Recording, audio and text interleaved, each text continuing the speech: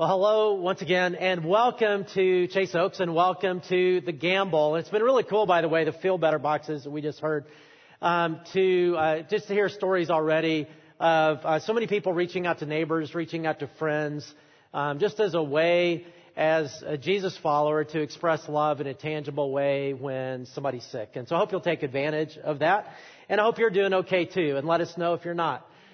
Because we want to pray for you. We want to help you any way that we can in this season that we're in right now.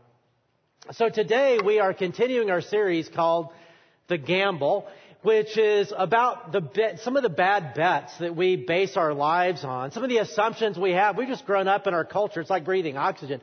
It's just the way we think, and we don't even know how some of these things are working against us. They're really bad bets. A number of years ago, long time ago, actually like 70 years ago or 80 years ago, my mom, she wouldn't like me saying those numbers, but my mom was a little preschooler, and her dad was a pastor who traveled around the country at the time a lot speaking. So my granddad, and they were in Las Vegas, and my granddad was not into gambling. Like, he was not the kind of pastor who was like, well, if it's in moderation, it's okay. He was a little harder on that than maybe I would be. So he would never go in a casino, but they were driving through, and in a gas station that they stopped in, there were slot machines, and my mom saw all the lights and all the thing, and she wanted to put money, quarter, nickel, whatever it was, in the slot machine. And he said, no, we don't do that, honey, no. And she just kept begging and begging because she really wanted to do that. And so he thought, you know what? It'd be a really great way to teach her a lesson.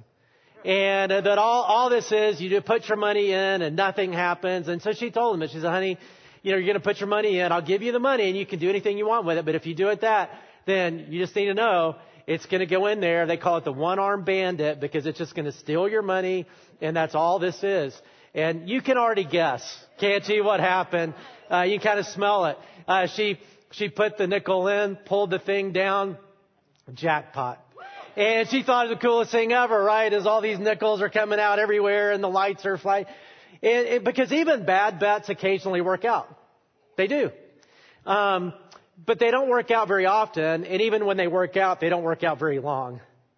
And that's why in this series, we're shining the light of Jesus, shining the light of Scripture, the Bible, to just say, hey, some of these things, like, it's the truth that'll set us free from some of the bad bets we base our lives on. And so this is week 4 already in this 5-week series. And today we're talking about contentment. Today we're talking in a consumer culture that kind of has this bet that we can consume our way to contentment, that we can consume our way to a good life, that we can consume our way to joy. And really, contentment is just, if I have a little bit more or just a little bit better, then I'll be set. Then I'll be content. That really drives our culture. In that, hey, a little bit more and then I'll be good, then I'll be set, then I'll be happy, seems, right. And, seems like it makes sense. But it raises the question, well, how much is enough? Last week, somebody won the Mega Millions lottery. $776 million one-time payout. I'm really praying they're Chase Oker who tithes. That's my big prayer this week. So far, I haven't seen anything like that come in, but here's hoping. Would that be enough? 776 million, you might think, that might do it for me. That might be enough. Years ago, this was like 15 years ago, the Gallup organization did a study to try to find out in people's minds, well, how much would be enough? I mean, everybody wants more, but how much would you say, you know what, if I had that, I'd be good. I'd be set. And what they found from all the answers is that it was very much a sliding scale.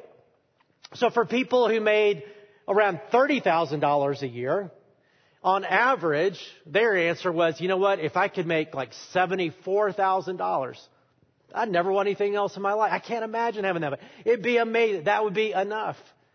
Now, some of you make like $74,000 a year, and you're like, hey, I hate to tell you, but it's not quite like you think. Then there were people who made $50,000, and they're on average, they said, man, if on $100,000, like if I could make $100,000, I'd be set. I wouldn't need anything else. I'd be happy. I'd be all good. And some of you make that much, and you'd be like, yeah, I hate to tell you, but it's not that easy. Now it kept going up, all the way up to people who made in the upper six figures. And for them, the answer wasn't about more income, but about assets, investable assets.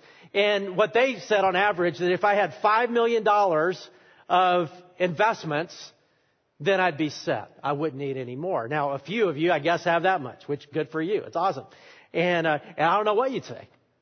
I do know what John D. Rockefeller said back around the turn of the century, the wealthiest American in history. He was a billionaire at the turn of the century. So compared to the billionaires today, he just had crazy amount of wealth. And they asked him one time, how much is enough? And his answer was, just a little bit more than I already have. And that's the problem with trying to get in a consumer culture, because it's always a moving target. It's all, that more, or better, then I'll be content never really happens. And it can take us down a really bad trail. It's kind of like, I've used this illustration before. Pac-Man, do you remember that game? The video game, the wonka, and the little dots. It's just kind of the next thing, right? Wonka. And you end up going to a really bad place, and you don't even know you're driven by just thing after thing after thing. Now, I think a lot of us know what I'm talking about, and you're like, yeah, I know. Life, like Jesus said one time, life does not consist in a multitude of things. Like a life that is full of stuff is really not that great of a life. I mean, that's not what life's about. And I think we'd all say, yeah, I know that. I mean, we all know it up here. And yet, if you're like me, we tend to live as if that's not true. Because there's always reminders of things that we don't have that we kind of want, and then it gets into our mind, at least it does for me. Like, I haven't played golf in about a year now because I have a shoulder injury. And I got a shot. I'm going to try to get back in it if I can. And I know when I go back and play with the people I play with, it's been a year, my clubs are going to feel so old. Like they're going to have a new driver that I don't have. They're going to have a new something I don't have. And they're going to hit it 10 yards further than me or 20 yards further than me. And it's going to get in my head. And I'm perfectly happy with my set of golf clubs. But I won't be after that. And it'll be working on me. I've got to have it. I need it. It's not just a want. It's a need. God, I need it. And some of you are like, that's stupid, golf. Well, for you, okay, it's a rug or kitchen cabinets or whatever, right? And you're fine until you go to somebody's house and you watch HGTV, and then it's like, and there's nothing wrong with stuff. That's not there's nothing wrong with getting a new rug.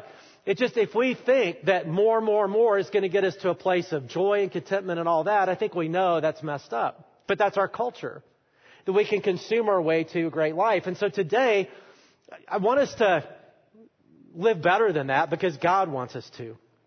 And what we're going to look at today, and this is the phrase out of the Bible, is today we're going to get the secret of contentment.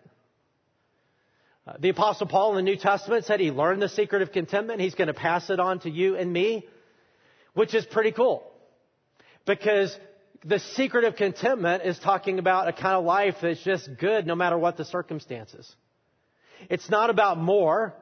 It's not even about better circumstances. It's people who can be content if life is not so great, if life circumstances are awesome, if they have more than enough, if they have less than they need, whatever, they can be content. And that's what Paul's going to talk about.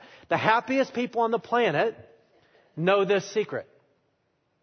And I believe God wants us to know it and to live it too. So that's what we're going to talk about. And it's in Philippians 4 in the New Testament, if you're following me along in your Bible app on your phone or in your Bible. And it's a really cool passage. And it's one of the verses you'll probably be familiar with, even if you're not a church person. Like, church is not something you do. I can do all things, Philippians 4:13. I can do all things through Christ who strengthens me. You ever heard of that verse? I bet you've seen it somewhere. Again, even if you're not a church person, like athletes love it. I can do all things through Christ. Steph Curry has it on his basketball shoes. Works pretty well for him. Maybe that's what I need to do to get better at basketball. Evander Holyfield, the boxer, when he went into the ring with Mike Tyson, he had it sewn on his robe that he went into the ring with to encourage him. And you know what? It worked. He beat Mike Tyson. Unfortunately, however, he wore that same robe when he fought Lennox Lewis, and it didn't work out so well for him then. He got creamed. He got beat. because it's actually a real misunderstanding of the passage. This passage is maybe one of the better known in the Bible, but it's also one of the more abused passages in the Bible, misunderstood, misused passages in the Bible, because we kind of use it like this motivational thing, like whatever I want to do, it's a catch-all. Whatever I want to do, I can do, because I can do all things through Christ who strengthens me. So it doesn't matter how crazy or stupid or whatever it is. If I want to do it, then I can do it because Christ is going to strengthen me. But that's not what it's about. You may remember Tim Tebow when he played. I mean, he still commentates and stuff, but he put Philippians 4:13. When he played, when he was quarterback at Florida, and on into his pro career too. Had it like right under here. He put Philippians 4:13. And it was really interesting because I heard him do this interview, or actually read an interview, where they asked him about it. Why do you do that? What's that about? And I was expecting the typical thing, but it wasn't. He got it so right. He said, most people think when they see that, and it's I can do all things through Christ who strengthens me, that it's about me having a great game and throwing the football or running and doing all this stuff really great. And I'm counting on Jesus to help me do that. But he said, that's not what it's about. He said, for me, that verse is not about that. The verse is about contentment.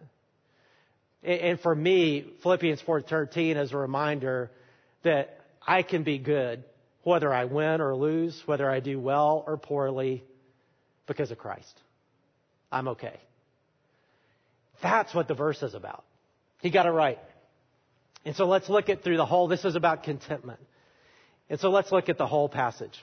Paul says this to the Philippian church. So he's writing to this church, just like you're a church, the church of Philippi. This is a church that he started and now is not with them. And so he writes in this letter, I rejoice greatly in the Lord that at last you renewed your concern for me. Now this is a financial concern. They'd given him a financial gift. Indeed, you were concerned, but you had no opportunity to show it earlier. I'm not saying this because I'm in need, for I've learned to be content whatever the circumstances. I know what it is to be in need, and I know what it is to have plenty. I have learned the secret of being content in any and every situation. Whether well-fed or hungry, whether living in plenty or in want, I can do all this through him who gives me strength. That's our verse. He's talking about the secret of contentment. Now, it's interesting because he's writing to this church that gave him financial help when he didn't have money to meet his financial needs. He's in a tough situation. For about 2.5 years, Paul has been in different prisons. In prison for his faith. He didn't steal something or something like that. He was in prison for his faith, and totally not fair, totally not cool. Any of us would be disappointed, upset, frustrated, all that. But he really wasn't.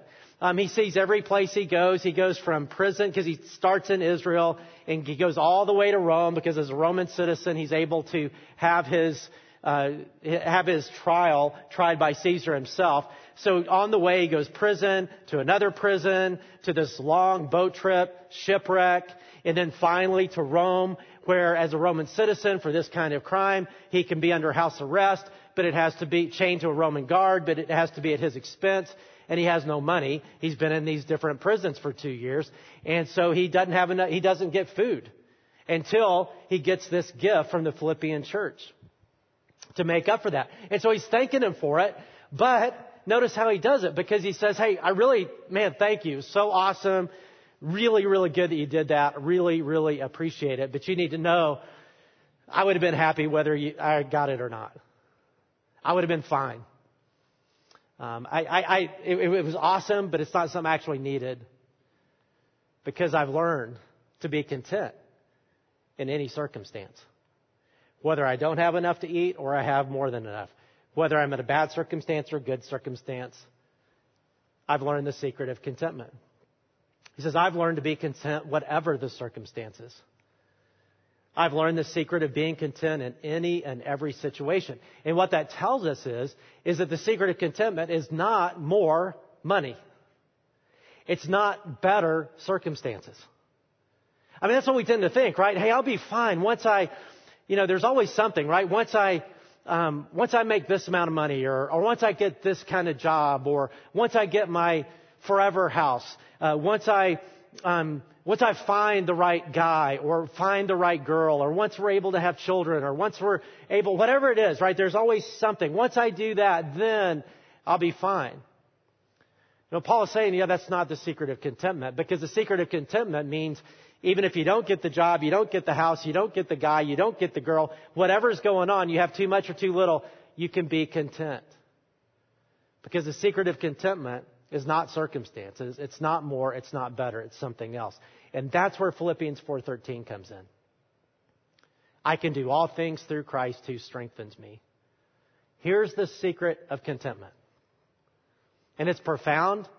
It's kind of abstract, but it's very real for those who find it and choose to live into it. The secret of contentment is Jesus. It's not more money. It's not better circumstances. It's more Jesus.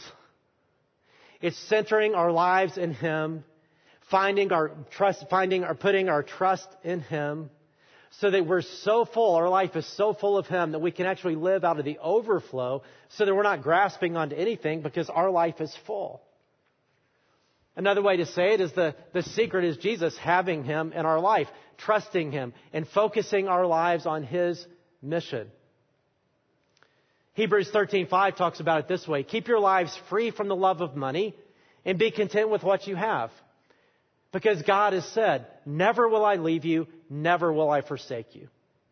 Now there's a couple Bible verses in the Bible I can still remember when I first read them. I first read this verse, I was probably 18 years old, and I remember reading, it's toward the end of the book of Hebrews in the New Testament, and then it just like knocked me off my chair.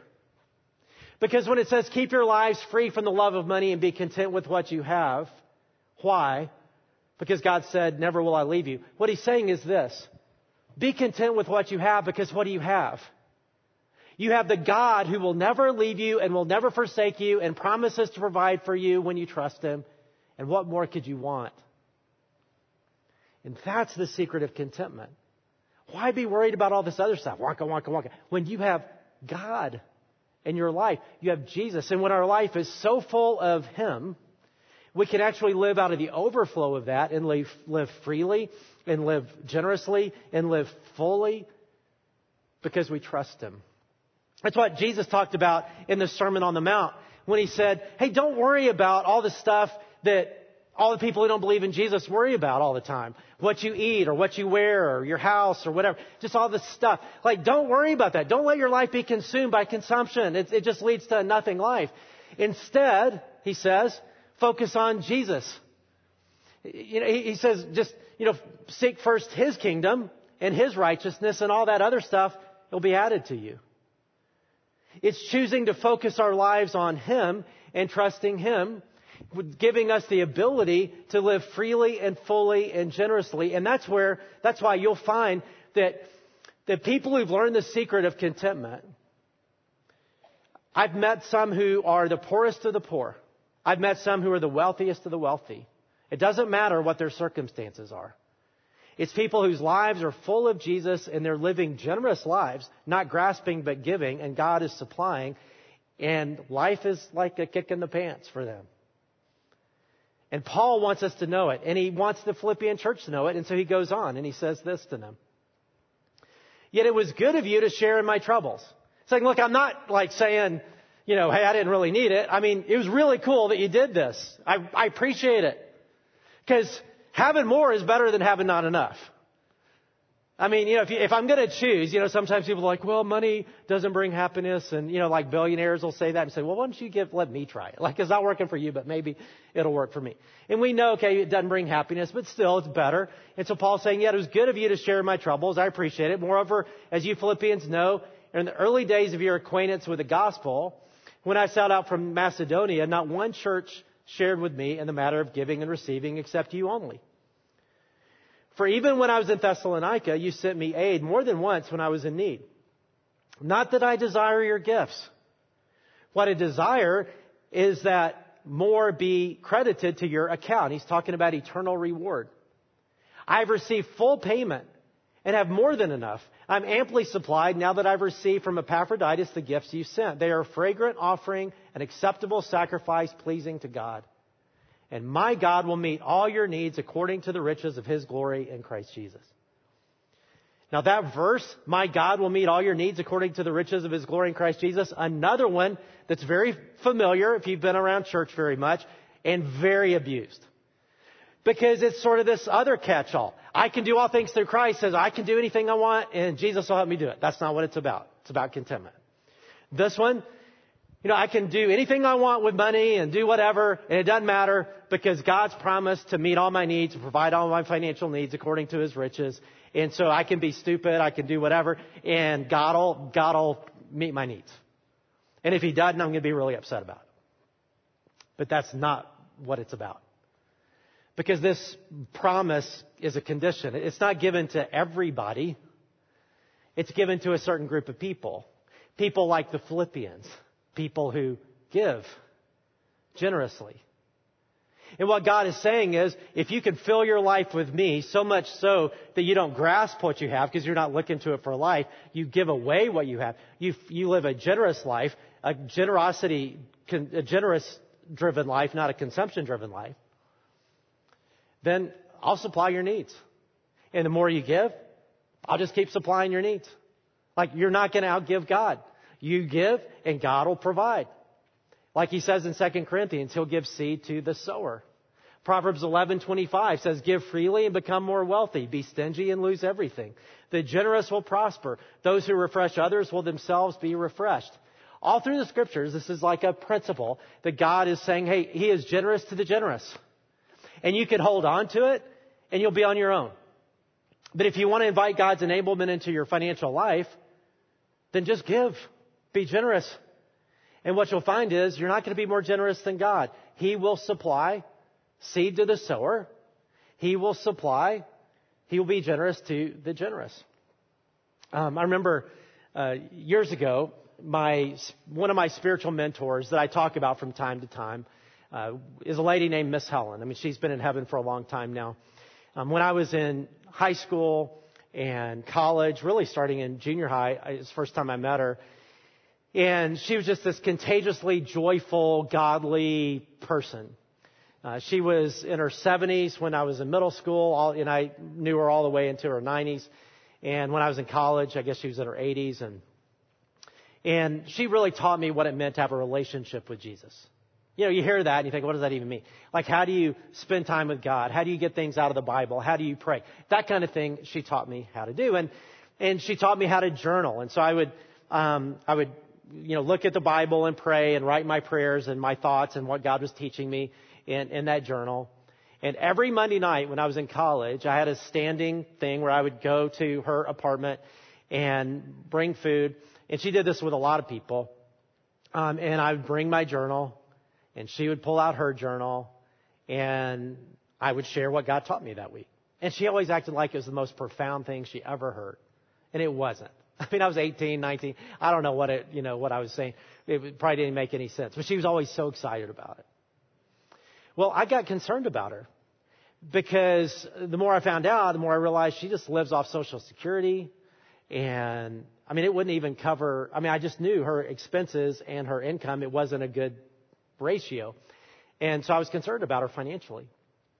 And so I decided I was a college student, so I didn't have a lot of money, but I got every bit of money I could get, put it in cash, stuck it in an envelope. This was like on a Thursday, shoved it under her apartment door, and did a ring and run. Did the doorbell, ran away. And on Monday, I come for, with my journal and all that to do the Bible thing. And at the end of our time, right before I'm leaving, she said, Jeff, I have something I want to give you. She said, I've been praying about this since Thursday because God gave me something. And I've been praying, God, why did you give me this? And who should I give it to? And I decided, as I prayed and prayed, God just kept bringing you to mind. And so I'm going to give it to you. And she gave me that envelope that I'd given her. And I said, Miss Helen, look, I'm not trying to question you and God. I know her like this, and but I think this time you might have your wires crossed. Like, I think whoever gave you this wasn't giving it for me. He was giving it for you, and you need to keep it. Like, you need it. And she said, Jeff, no, that's not why God gives money. God gives money so that I can be generous with it. He gives seed to the sower. And this is my opportunity. And you can take it away from me and say no, but I'd like you to say yes because I want to give it to you. And then she said, Jeff, I want you to look at me in the eyes and I want you to promise me something. That you won't worry about me financially. Because I have a Heavenly Father. And that's His job. And He provides everything I need so that I can be generous. Please give me the opportunity to do this. I said no. No, I didn't. Of course, I took my money back, And then, I don't know what I did with it. Probably something stupid. But I know what I should have done with it. I have no idea what I did with it. I've never forgotten that moment. I've never forgotten that story. But I can also say I've never lived that freely financially either. I'm learning. Over time, I've learning, like Paul said, this is something you have to learn. I've learned to be content. This is not, it's not something we're born with. It's not something that comes like this. But here's a person who's so full of Jesus. She lives out of the overflow, trusts God to provide, and therefore is focused her financial life around generosity, not around consumption. And no wonder she was the happiest person I've ever met. Because that same trait is true of all the happiest people that I know. And some of those people are in poverty. Some of those people are wealthy. It's interesting that Paul said, I've learned to be content in whatever circumstance, whether I have not enough or too much. Because you think, well, that's easy. When you have too much, it's easy to be content. No, it's not. In fact, what I've seen in my life is that when I go into, like in our global fund and all our projects, when I go to the poorest of the poor, versus when I come back here in a wealthy, globally wealthy environment, I find a whole lot more contented people who are the poorest of the poor than I do by a culture like us that has way more than we need and fueled by more. Doesn't make sense, but it's the way it is. And it just feeds our culture. And we lose if we live that way. It's a bad bet. And so what I'd like us to do, we're going to pray and really an opportunity to learn the secret of contentment. And it's a process. And so let's just take a step. And I think you learn by doing. You don't just learn cognitively, but you say, you know what? I'm going to start trusting God. I'm going to start being generous. Because a lot of times it's like, well, I'll be generous when I have enough. And that's not the way it works. God, you be generous, and then you invite God's enablement in your life. You honor God with what He's given you. You do and then that's what you do. And so as we go to God, I want you to think about several things. One is, for some of you, this may be an opportunity to begin a relationship with God. If you don't have Jesus in your life, well, that's the most important decision you can ever make. And He wants your life to be so filled with His presence that you can live open-handed because, like He said, you have it all. You have Him. And for those of us who have that, it's an opportunity to say, you know what am I trying to grasp for meaning, for life, for joy? What am I trying to grasp for that's not Jesus? And maybe it's time to just say, you know what? I'm good. Another question to ask is, what am I grabbing hold of so tightly that I don't have open hands for Jesus to fill it? Like, what am I grabbing hold of that I need to let go of? Those are really big questions. And let's go to God with them right now, wherever you are, in prayer. And I invite you, first of all, if you have yet to maybe open your life to Jesus and His presence in your life, He loves you. He came to this planet to make it possible for you to know Him. And He wants to fill your life. He's not trying to take anything from you. He's not trying to ruin your life. He's trying to connect you with God in a way that can transform your life and make everything better and more meaningful and more significant. And so it might be just you saying, God, I want you in my life. I want to begin a relationship with you. I know I've sinned. I know what's happened. I know what I deserve, but you sent Jesus to pay for my sins, the penalty, so that I could be forgiven and that you could fill my life with everything good. The Bible says that when we begin a relationship with Jesus, that we're given everything, every spiritual blessing, everything. And God, I just ask you for your presence and your forgiveness in my life. And then others of us an opportunity just to ask God some of those questions. God, Whatever's holding me back from living a life of faith and generosity, whatever I'm holding on to, whatever I'm grasping for, God, would you rescue me from myself? I don't want my life to be about consumption. I want my life to be about you and your purposes and generosity, and allow you to fill my life with everything good and to provide for me as I provide for others, and to live that kind of life. And would you help me just to go ahead and take steps now, not to wait until I'm good, or wait till I'm ready, or wait till I have more than I need, because it'll never happen. I'll always just want more and more and more. Don't let me lose that game. God, help me learn and live the secret of contentment. In Jesus' name, amen.